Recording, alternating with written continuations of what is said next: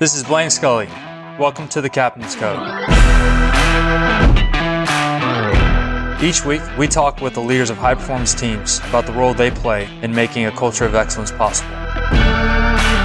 Tom Billups is Associate Head Coach of the University of California Varsity Rugby Program, where he is also in charge of the team's strength and conditioning program. A former professional player who played internationally for the United States, Coach Billups was one of the first American rugby players to sign a professional contract, playing for clubs such as Blackheath, Harlequins, and Pontypridd. After retiring from professional play, he went on to coaching the U.S. national team. Coach Billups is a member of the U.S. Rugby Hall of Fame and was awarded the Craig Sweeney Award for making significant contributions to the game while displaying exemplary character on and off the field.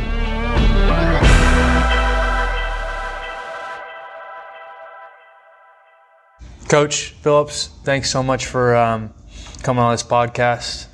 Couldn't choose a better place for us to have this conversation in Memorial Stadium overlooking the Simpson High Performance Center, where we spent the better part of 9 months rehabilitating my Achilles rupture injury, and I'll never forget. And I think it's indicative of who you are as not only as a coach but as a man and as a personal mentor of mine. Who I don't know if I respect anybody more, but I remember calling you when I walked off the field, saying we have a problem, and you said, "We'll come home, we'll fix you." And this is one of the most powerful relationships I have in my life, and I'd like to thank you for your continued mentorship and all you've done for both myself and every Cal Rugby student athlete that's come through this building. So, thanks for being on. Yeah, thank you. I'm glad to have you back on campus. So, if we could just kind of start out with a little bit of your background and kind of how you got to where we are today. Well, small town kid from southeast Iowa, I was able to figure out pretty early on in my life that I was going to have to be on mission overachieve if I was going to get anything accomplished. So becoming the first one in my family to graduate from college was really driven by wanting to continue to play football. It wasn't to get a degree initially.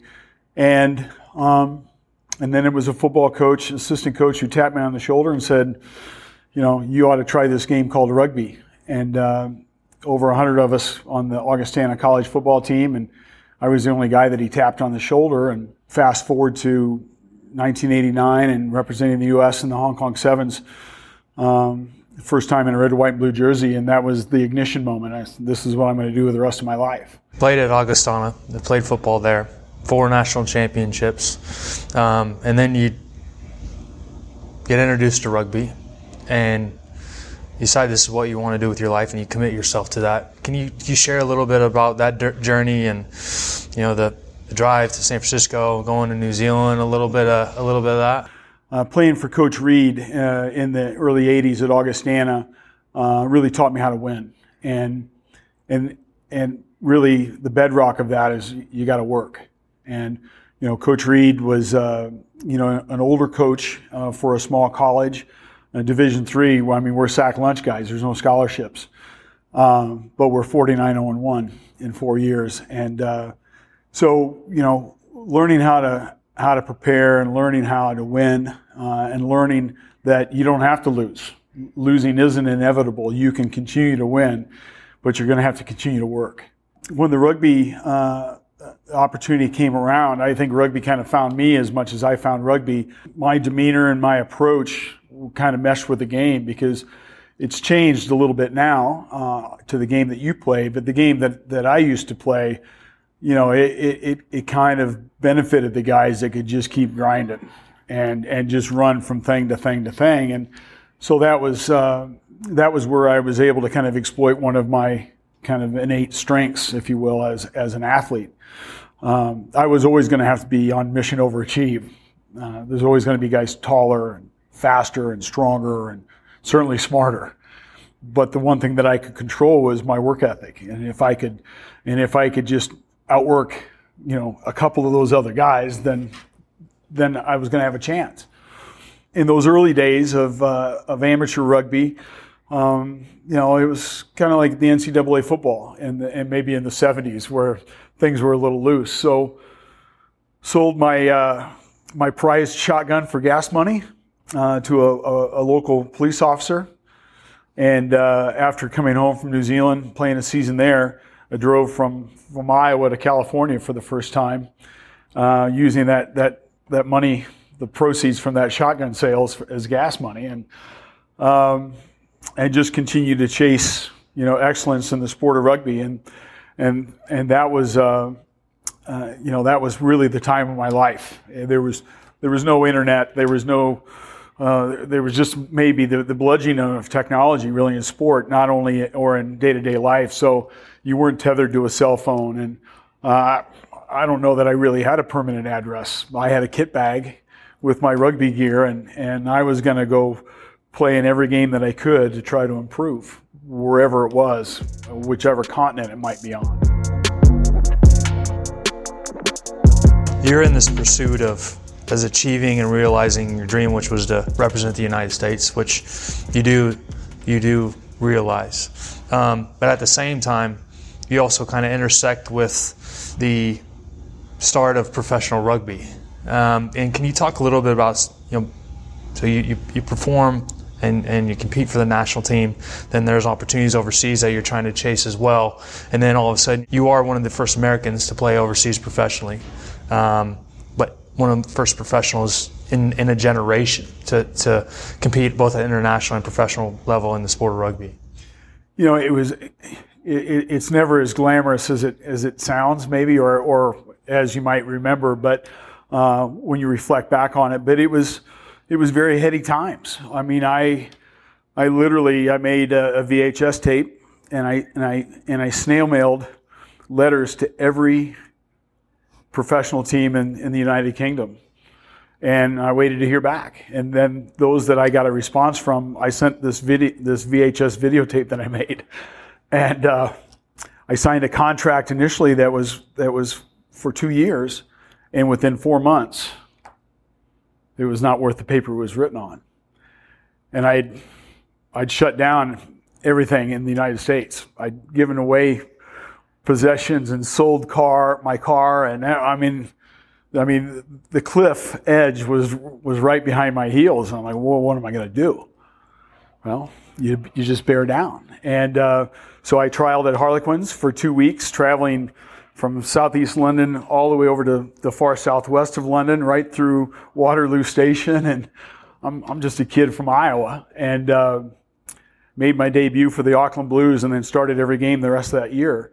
And I think that being a collegiate student athlete was probably one of the biggest contributions that I was able to bring to that first year of professional rugby worldwide. It's like, well, what do we do? Do we wear our tracksuits all day? I mean, are we here 9 to 5? Do we just do more jumping jacks or push-ups? I mean, those guys the Englishmen didn't have any idea how it would work. And so I think maybe some of my impact was to be able to say, well, this is what we're going to do, guys. We're going to get up, we're going to have breakfast, then we're going to go train, and then we're going to take a shower, and we're going to have lunch, and then we're going to strength train after that. And it was just my collegiate experience brought forward into an adult life.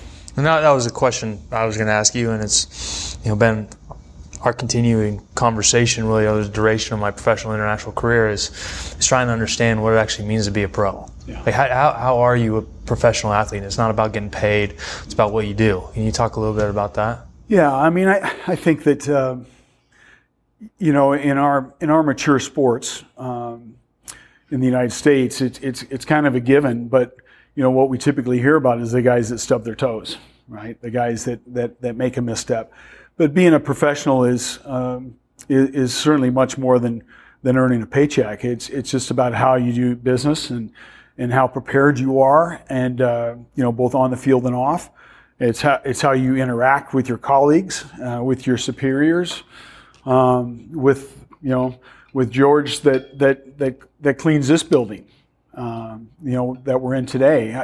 How do you interact with those people, and that's a big part of it. And I think that it was where I was able to make some kind of a contribution throughout the London Harlequins, and maybe kind of expose some of my teammates who were really, really good rugby players, but they didn't know how to be a professional athlete. finish your professional career overseas. You retire internationally after the '99 World Cup, and then you start this transition to being a coach. Strength conditioning initially, and then from there you kind of grow and develop into other roles. But could you talk a little bit about identifying, okay, coaching is what I want to do, and then a little bit around the transition from athlete to then to coach? Yeah, well, I can remember I was in middle school in the mid '70s when my first kind of formal coach, Ted Fenton, explained to me that you can make a living being a coach. And he was a school teacher, but he was also a coach. And I remember just being flabbergasted by that, especially, well, you mean in strength and conditioning as well? And this is an old universal select drive, move the pin, workout room. And I mean, I have vivid memories of that. And I think part of my transition from an athlete to a coach was really grounded in Ted Fenton's impressions, Jim Hoffman's impressions, and then certainly Jack Clark's impressions on me as an athlete. I had the luxury as an athlete to have a little bit of a say in that glide path of when I was going to be done. So I started really just forging a list, all the things that I wanted to remember to do as a coach, if and when I became one. And then the other side of that ledger is things I want to remember to never do, never say as a coach. And then that transition happened pretty quickly with the national team. Coach Clark had coached the team for 7 years, longer than really anybody in the modern era. And then we had an international coach follow Coach Clark, whose staff I was on. And then within 18 months of my retiring as a player, USA Rugby asked me if I would be the interim coach for a test match against the South African Springboks in Houston, Texas. And, when the team ever called on me, I'd always say yes. So in this case, they called on me as a coach, and the boys played out of their skin that day. And then several weeks later, I was appointed as the national team head coach.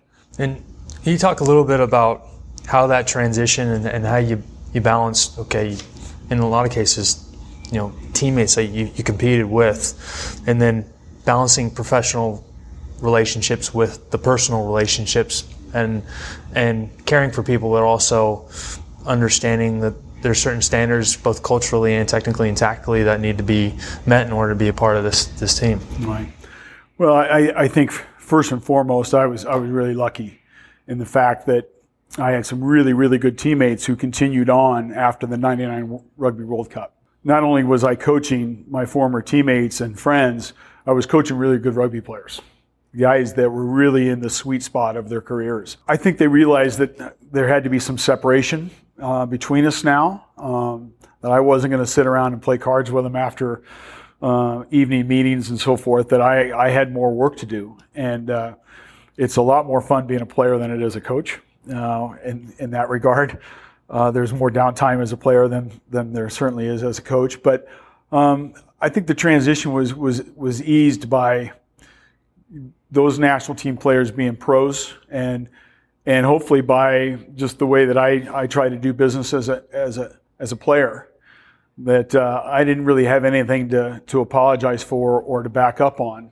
Say, well, guys, I was doing this when I was a player, but I don't want you to do it now. I didn't have any of those moments. You and I had this conversation the other day. You're probably the only player to national team representative to captain both national teams, 15s and 7s, and then coach both national teams, 15s and 7s. And I wonder if you could kind of touch a little bit on rugby and what kind of makes it unique, but then also specific to the role of captaincy and on the field leadership, and then how you've kind of used that to inform what you know about the game and your experience as a coach in helping grow and develop and identify that and facilitate that growth. The game has changed, as you know, where, in the start of my international career, the coaches weren't allowed down on the field. I mean, the coaching took place during the week, and then it was the player's game, and therefore the captain had to have some some coaching awareness, some tactical awareness is what's going wrong and what's going right, and what do we need to fix. And then it was during the time of my career from '93 to '99 that, as rugby became more and more professionalized, it was like, well, wait a minute, we ought to let these coaches out on the sidelines. I was the benefactor of that crossover from the coaches in the stands, and he's not going to help you now. You got to figure it out with your teammates. To wait a minute, coach is going to be down on the sidelines now at halftime, and we're going to be able to get it straight from the coaches themselves. And so I think that was an invaluable thing for me to appreciate. Having that experience as a player and then knowing what that feels like as a coach. Those guys are down there trying to figure some stuff out, and it's all happening very quickly. And now how can I articulate in a very concise manner, this is what the next most important thing is that we need to do. And kind of on that, so how do you train that? How do you grow that? How do you coach that? Is it just through experience, or is it on the field, like during training? And yeah, I think it's a collection of all of it, which is the cool part of studying sport. I mean, in no other real walk of life do you schedule competitions and then announce them, publish them, encourage people to come watch you work. Therefore, because you're training for such a public event, you should train it all. And we would mock up blood substitutions in training. We would mock up, we're up by 3 with 3 minutes to go. What do? Here we are on the field. And some of that's hard earned. We lost a game, the U.S. lost a game in Canada in the Churchill Cup to Argentina.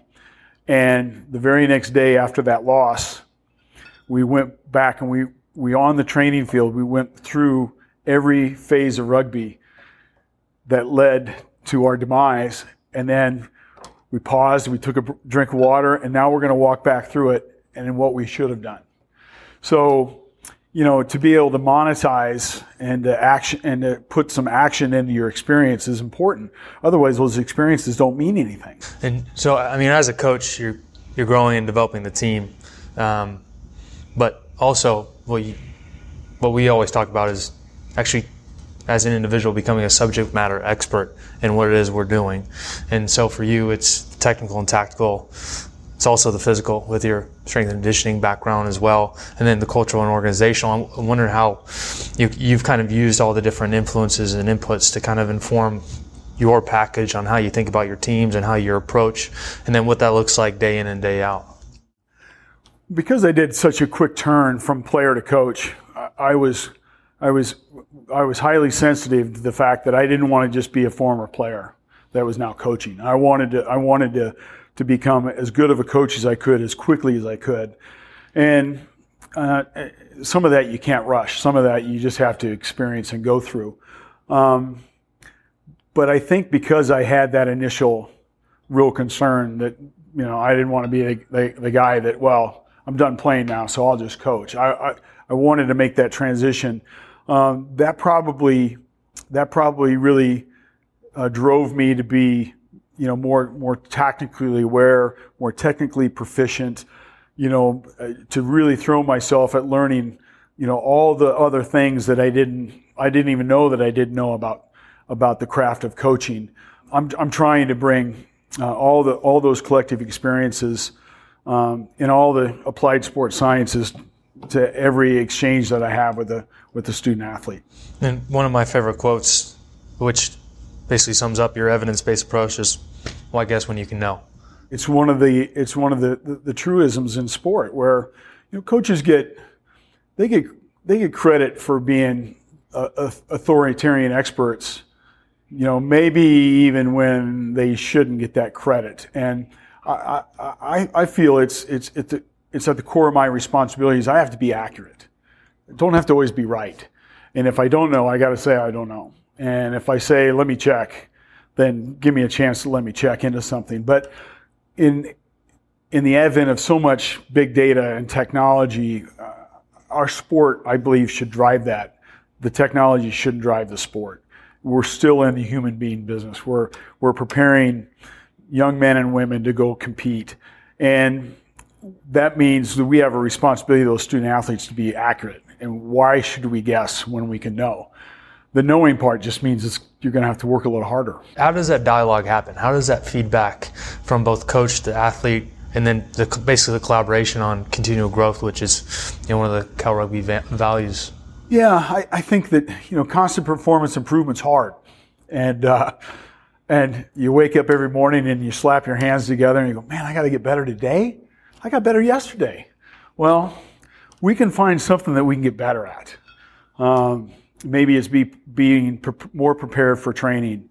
Maybe it's spending a little bit more time on looking at some video as opposed to spending time on a video game. There's moments there that can be improved upon from a day in, day out basis. Now we have to go at this at a tempo and a rhythm that we can sustain. So we can't go at it like we're killing snakes, because there's always going to be more snakes. So what we have to do is we have to be a little bit more methodical in the rhythm that we approach this constant drive for improvement. And could you talk a little bit about the journey of Cal Rugby student athlete? We talked to Coach Clark and he kind of gave us the organizational framework, but in your role now, the thing that I find really interesting is sort of the development of the Cal Rugby man, Cal Rugby student athlete. Could you take us through a little bit of that journey, because you're seeing young men all the way through now?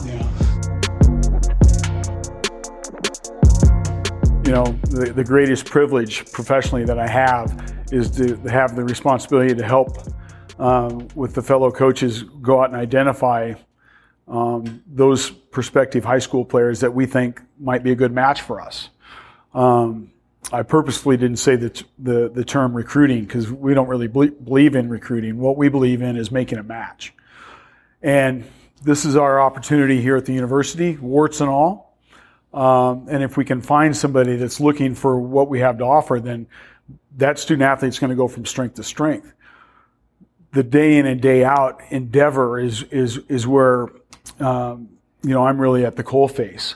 So whether it's a student athlete getting just organized from a time management standpoint, to class schedules and assisting with that, to strength and conditioning, to how do I approach entering an environment where I'm going to train more than I've trained all through high school in one semester. That's just a big toolbox that I have to have available to me to reach in and pull out the right tool, for the job that the student athlete's requiring. And sometimes that might mean a lot of conversation, and other times it might just be a look. How has that changed as you've kind of matured as a coach? I think probably more patient. I hope my perspective, now 20 years on this campus, provides me an enhanced perspective where maybe I'm not going to worry about something that I would have worried about 10 years ago. And conversely, it gives me a perspective to know this is a really important teachable moment right now, and I'm not going to miss it. And I got to be ready to coach this young man in this moment. And it might be at midnight over the phone, or it might be at 7 a.m. when he doesn't want to train, but that's when the team is training. We spoke to Coach Clark around the definition of Cal Rugby's definition of leadership. I'm wondering if you could touch on that a little bit and expand a little bit on that as well.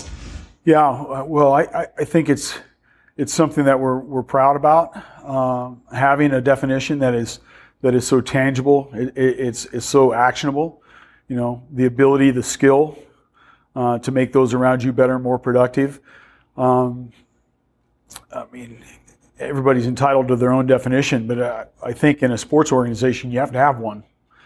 And then if it takes you 15 or 20 minutes to kind of talk it through, then I don't know how actionable it's going to be. And in the day-to-day life on this campus, there's multiple opportunities to demonstrate leadership as a skill, to make those around you better, more productive in some way, shape, or form. And it becomes something that's not only accessible, but it's a requirement. And you you just gave your teammate a bad rep on the training field, and you've got a requirement to make him better. It's a responsibility that you didn't fulfill in that moment. So it becomes a very real thing. It's not just a slogan or something that you would put up in a locker room. It's something that we endeavor to live by on a daily basis. And on that idea, what makes a good teammate?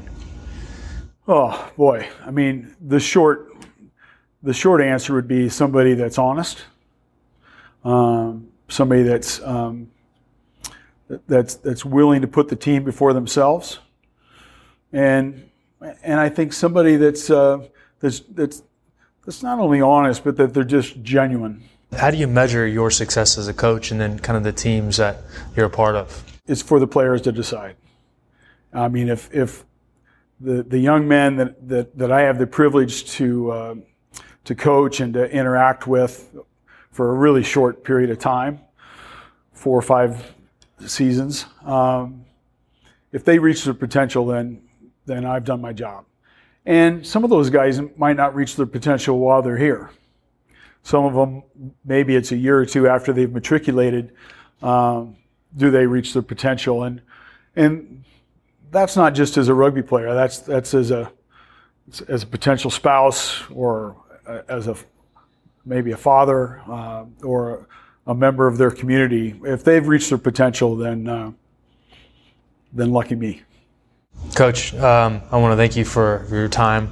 On that, I think I'm grateful that you've been with me every step of my journey and path, not only as a Cal student athlete, but as a professional rugby player and as an international rugby player.